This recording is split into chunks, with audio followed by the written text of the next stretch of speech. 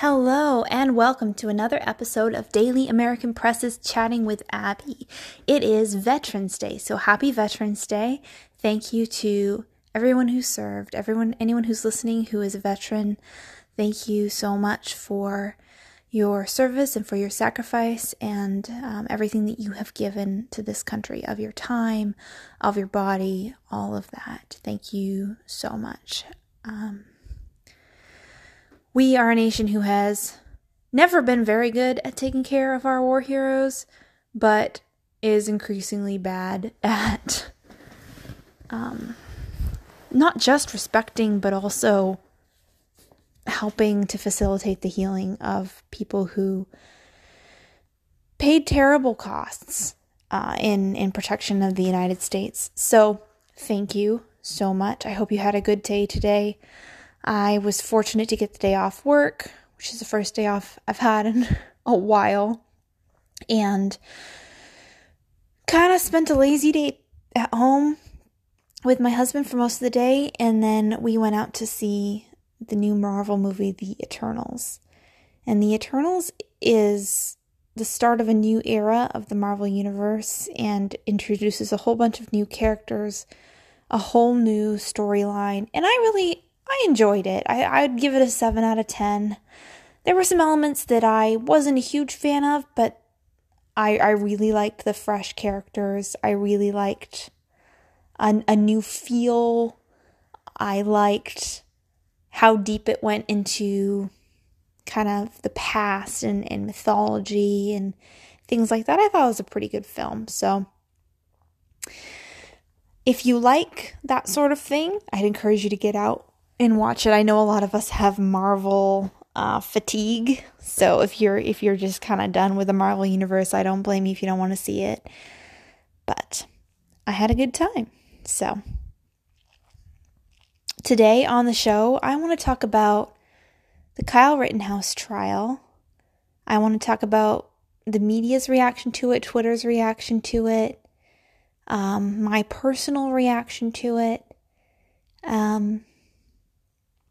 And then I want to talk a little bit about fatherlessness in our culture. And that should do it for tonight. So, Kyle Rittenhouse, if you don't know, back in the summer of 2020, he was 17 years old. He was out on the street with an AR-15. His purpose for being out there in Kenosha County, which was the community he worked in and the community his father lived in, but it wasn't really his community as far as his legal residence was elsewhere. It was in Antioch. But he felt like he was a part of the community, and his stated purpose for being there that night was to protect his community and serve his community. So he was out there with his gun for self-defense and with medical supplies and firefighting supplies. So he wasn't a firefighter or an EMT. He did admit to having lied about being an EMT, but he did have a pretty significant amount of first aid training. He'd been a lifeguard, and then he had a certain amount of fire training, even though he hadn't received a full fire certification. And I understand if you have a certain amount of first aid, it's easier to just say I'm an EMT, even though that's not technically true. If you're just trying to fire off an answer real quick as to what you're doing with a med bag. So I get it. I think I would probably say that same lie if I was in that position. Doesn't make it right, but I get it. So he was out there with his gun and his medical supplies, putting out little fires, trying to guard a business, which he had met the owners of that night. And he and a group of people were trying to guard that business property. One of the buildings of that business had burned down the previous night, so they were all there trying to protect their community, ostensibly. So the very first thing that kind of comes to mind, outside of any type of criminal, I'm not really up on the ins and outs of Wisconsin law, but the first thing that comes to mind is, why is a 17-year-old boy running around with an AR-15 in the middle of a riot? Who thought that was a good idea? Where are his parents? That's not a wise thing to do. Now, that's not a criminal thing to do. You're perfectly free to run around with an AR-15. He wasn't old enough to own the gun legally, but he was allowed to have it, so he's not being charged for possession of that weapon, since the law is gray in that area. Technically, his friend owned that gun and had just lent it to him for that night. Be that as it may, he's not being charged for it, so that's kind of a moot point. But that isn't wise, to put yourself in a position like that out in the middle of a riot, carrying an AR-15, that you send a certain type of message, that you're hostile, and you may be treated as such. There's a way that even just bringing a gun or a knife to a situation can escalate it just by its presence there.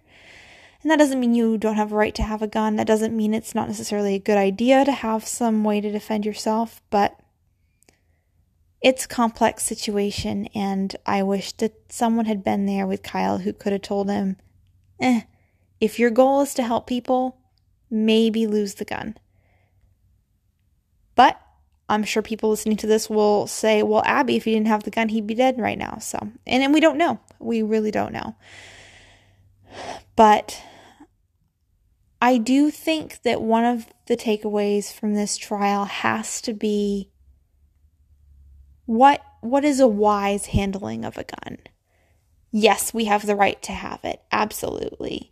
And I understand the desire to kind of flaunt your weapon and show off your exercise of the Second Amendment. And I also understand showing the weapon in the context of a deterrent, while they were guarding that property, or just a deterrent for attacking your person. But obviously Kyle's weapon didn't deter people from attacking him. His weapon seemed to be what inspired people to attack him, in my personal opinion. So that's just something to think about and talk about with regard to gun safety.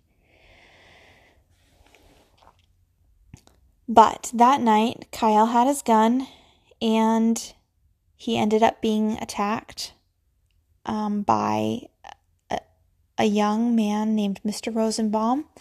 White man, by the way. Child rapist, serial child rapist, by the way. Ran up to him, grabbed his gun, and Kyle shot him 4 times, and he died. At which point, Kyle decided to turn himself into the police, so he went off down the street to try to find police to turn himself into. Police were stretched very, very thin that night, and on his way to try to turn himself in, he was attacked again by another group of people who tried to kick him in the face, tried to hit him with a skateboard, did hit him a couple times, and the video footage shows that from the ground as they're attacking him, he fires a couple more shots, and kills one additional person whose name I don't remember, and wounds another person, Mr. Gage, I believe. At which point he continues to turn himself into the police. Horrible, horrible situation. The last thing that you want is to end up in a situation where you have to shoot somebody to save your life. I hear a lot of people in person and on Twitter with a lot of bluster about what they'd do and how they'd fuck somebody up, or how they'd, defend their property and this and that. But ultimately, taking a human life is hard, and it leaves a mark on your soul. People who fought overseas, people who fought in war will tell you the same thing, that killing people hurts you, even when you have 100% of a right to do it. It's a difficult thing, and Kyle's going to have to live with that for the rest of his life. So he turned himself in, and then his case, because of the context of the protests and the riots and George Floyd's murder and all of these things, murder, killing, it was ruled a murder, so I'm going to call it a murder, but that is debatable. Because of the context, Kyle's situation was incredibly politicized, and people just decided with very, very little information that Kyle was a murderer, straight up, that he shouldn't have been there and that he was a murderer, and they didn't really care and still don't to this day care about hearing any more details, seeing any footage, finding out anything further about it. The number of people who refuse to watch the trial, refuse to do any research into the actual facts of the case, who will still go around insisting, yelling that Kyle is a murderer and deserves to rot in prison, is astounding to me, because to me it's very, very difficult to actually watch the trial and come to the conclusion that Kyle is a murderer. From the very beginning, the prosecution started the trial, as the prosecution does, presenting their case against Kyle. Kyle hadn't even testified. The defense hadn't even gotten up to begin the defense before it was clear that there was no case against Kyle. And the mainstream media will not report that, right? People who get their information from the mainstream media are going to continue to believe that Kyle is a murderer, and they're going to be really shocked when he probably gets acquitted. And that's rough. This is just another example of the way that the mainstream media absolutely twists the truth, if not outright lies, to further political ends. And right now, Kyle's case is not about Kyle. Kyle's case is not about a kid who did or did not defend himself on the street somewhere. Kyle's case is about the politics of racism and the politics of the BLM protests and riots and the politics of gun ownership and all of these things. All of these things are on trial along with Kyle, which makes the situation a lot tougher. And Kyle represents an idea that 40% perhaps of this country hates, like really, really hates. And you can see that hatred everywhere in how people have been reacting to clips that have come out of Kyle breaking down on the stand as he's testifying. Now, this kid today is 18 years old. It's clear from his testimony that he has a heart to help his community. He has that kind of sheepdog personality. If you don't know what I mean by that, I mean the kind of people who want to be firefighters, the kind of people who want to be EMTs, to be police officers, to help people, the kind of people who are leaders in the hero types. And you see that in Kyle that night as he's running around, and his primary objective that night, which he proved time and time again, and even a couple days before when he was washing graffiti, he had already, up until in those 17 years of life, had already lived a life of serving his community, of giving time to his community, washing graffiti off of a high school a couple days before the incident. That night, running around, treating a lot of people for minor injuries, putting out several small fires. And Kyle himself will admit that his gun got in the way. That the fact that he was carrying a big AR-15 made it more difficult for him to help people.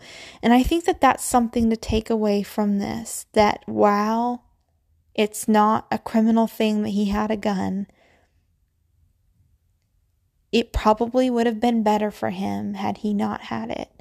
Had he had something smaller to defend himself with, pepper spray, a knife, something like that, a smaller gun if he could have gotten his hands on one.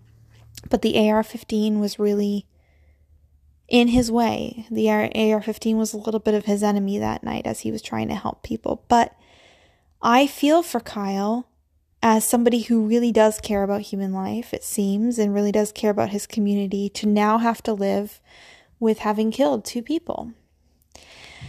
And he really, he was very calm on the stage. I would strongly encourage you to watch the whole trial. But if you can't watch the whole trial, try to get some time to watch at least part of Kyle's testimony. He's very calm throughout most of it, sharing just matter-of-factly what happened, doing his best to recall as many details as possible, to help paint the picture of that night. But when he got to the point where he had to start talking about the first attack and the first shots he fired, he has a panic attack, is what I would call it. There's a lot of people who have called into question the genuineness of his emotion, and I think part of it is because they don't necessarily recognize a panic attack when they see one. It doesn't look quite right for crying because it's not crying. He's panicking. He's struggling to breathe. He's struggling to hold on to himself. Yes, there are some tears involved, but that's exactly what I look like when I'm having a panic attack. Maybe not exactly. I like to think I don't look quite that bad when I'm having a panic attack, but I really felt for him. And in that clip, really, it made me cry, because imagine being him and being in such a hostile environment where you know people will want you to rot in jail for this, and having to relive the most traumatic moment of your life, trying to explain what happened and try to justify your actions in defending yourself and in trying to save your own life. And Kyle truly does believe that he would have died had he not fired those shots. And I think that he's right. He would have died had he not fired those shots. I personally think that he also wouldn't have died had he not had the gun at all, because I don't think he would have been attacked. But that's just conjecture and has no real bearing on the case, because he had a right to have the gun. So, who knows what'll happen?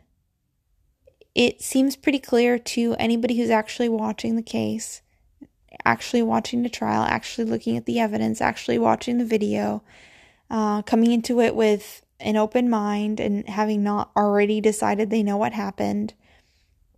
Seems pretty clear that he deserves to be acquitted on the grounds of self-defense. However, I also didn't think that Derek Chauvin deserved to get more than manslaughter. I thought he probably needed to get manslaughter. Even that is debatable. I've heard cases against him getting it charged at all and said he should have walked free, but I thought he would just get manslaughter, but they gave him all 3 counts. Derek Chauvin went down for all 3 counts of murder. So it's unclear whether Kyle, even if he deserves to be acquitted, will be acquitted. I hope and pray that he will be, because I do think he deserves to be.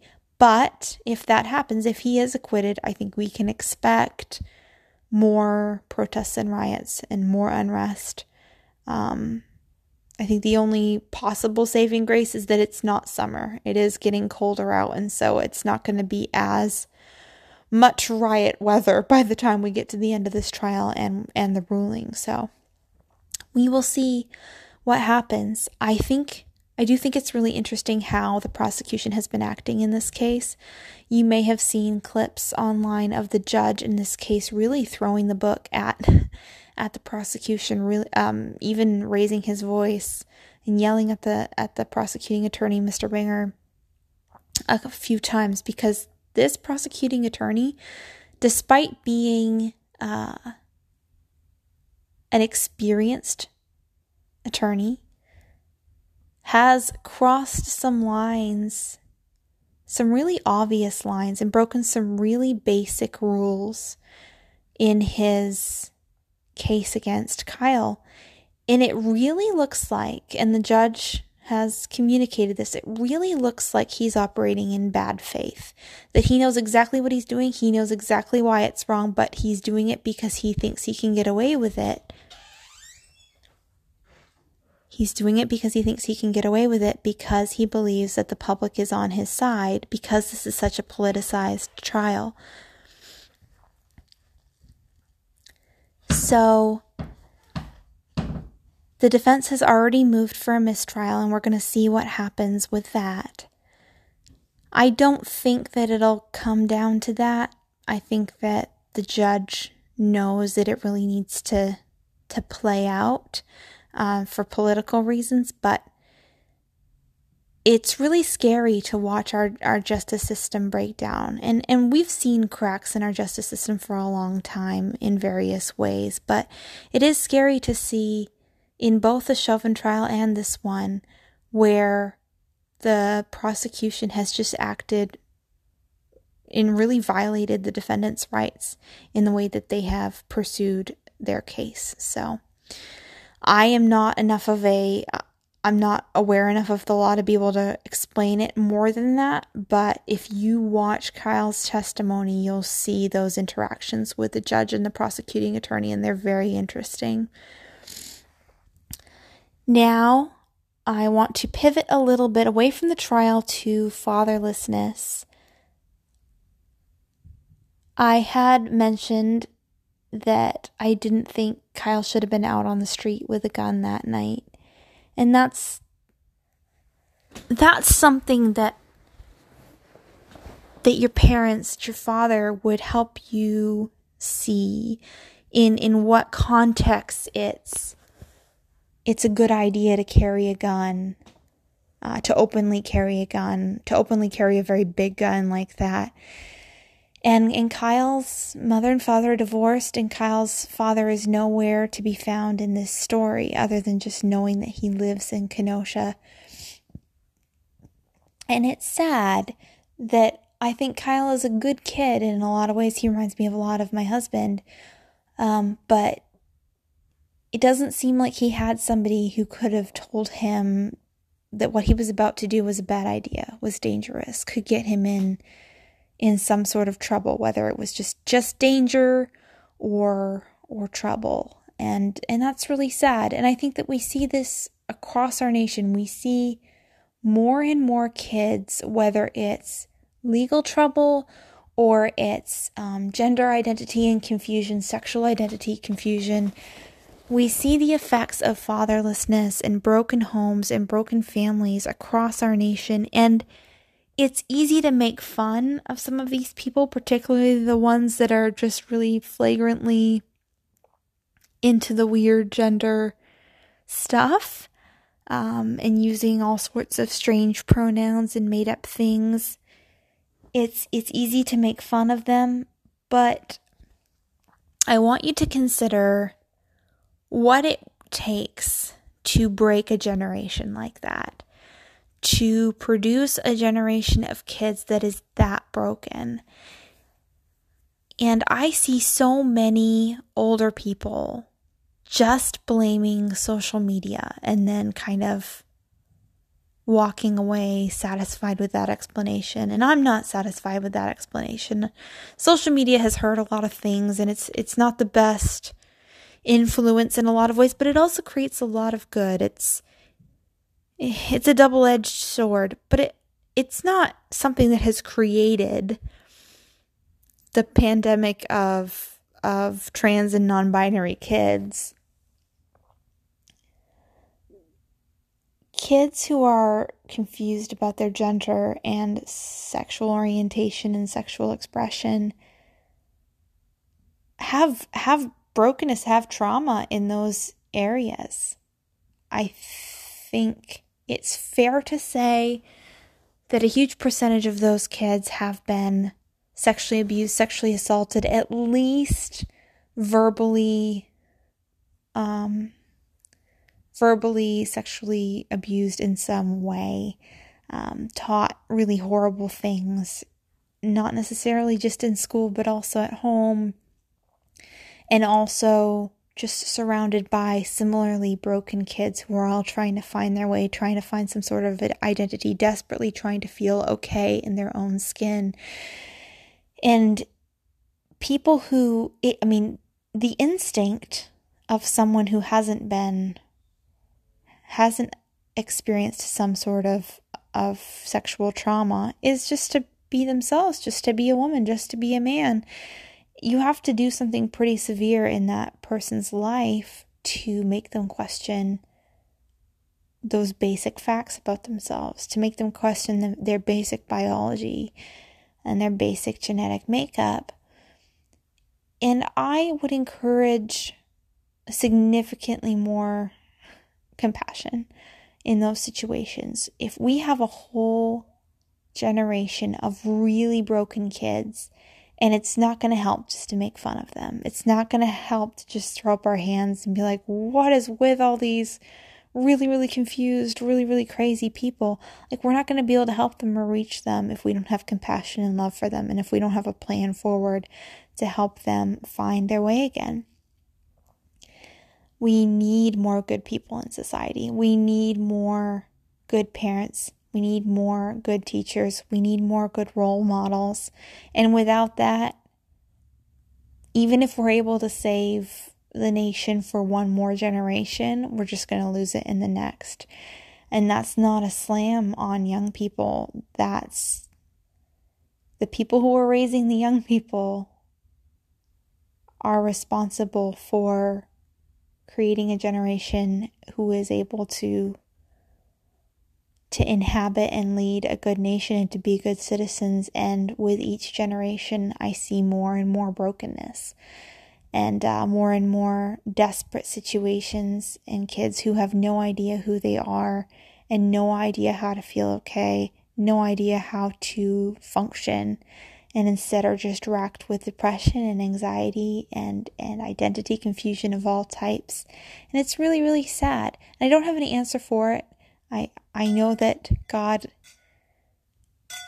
our nation needs God, and I don't think there's a way forward without God. I don't think that there's a way to save this nation without God. So I'll leave you that to think on.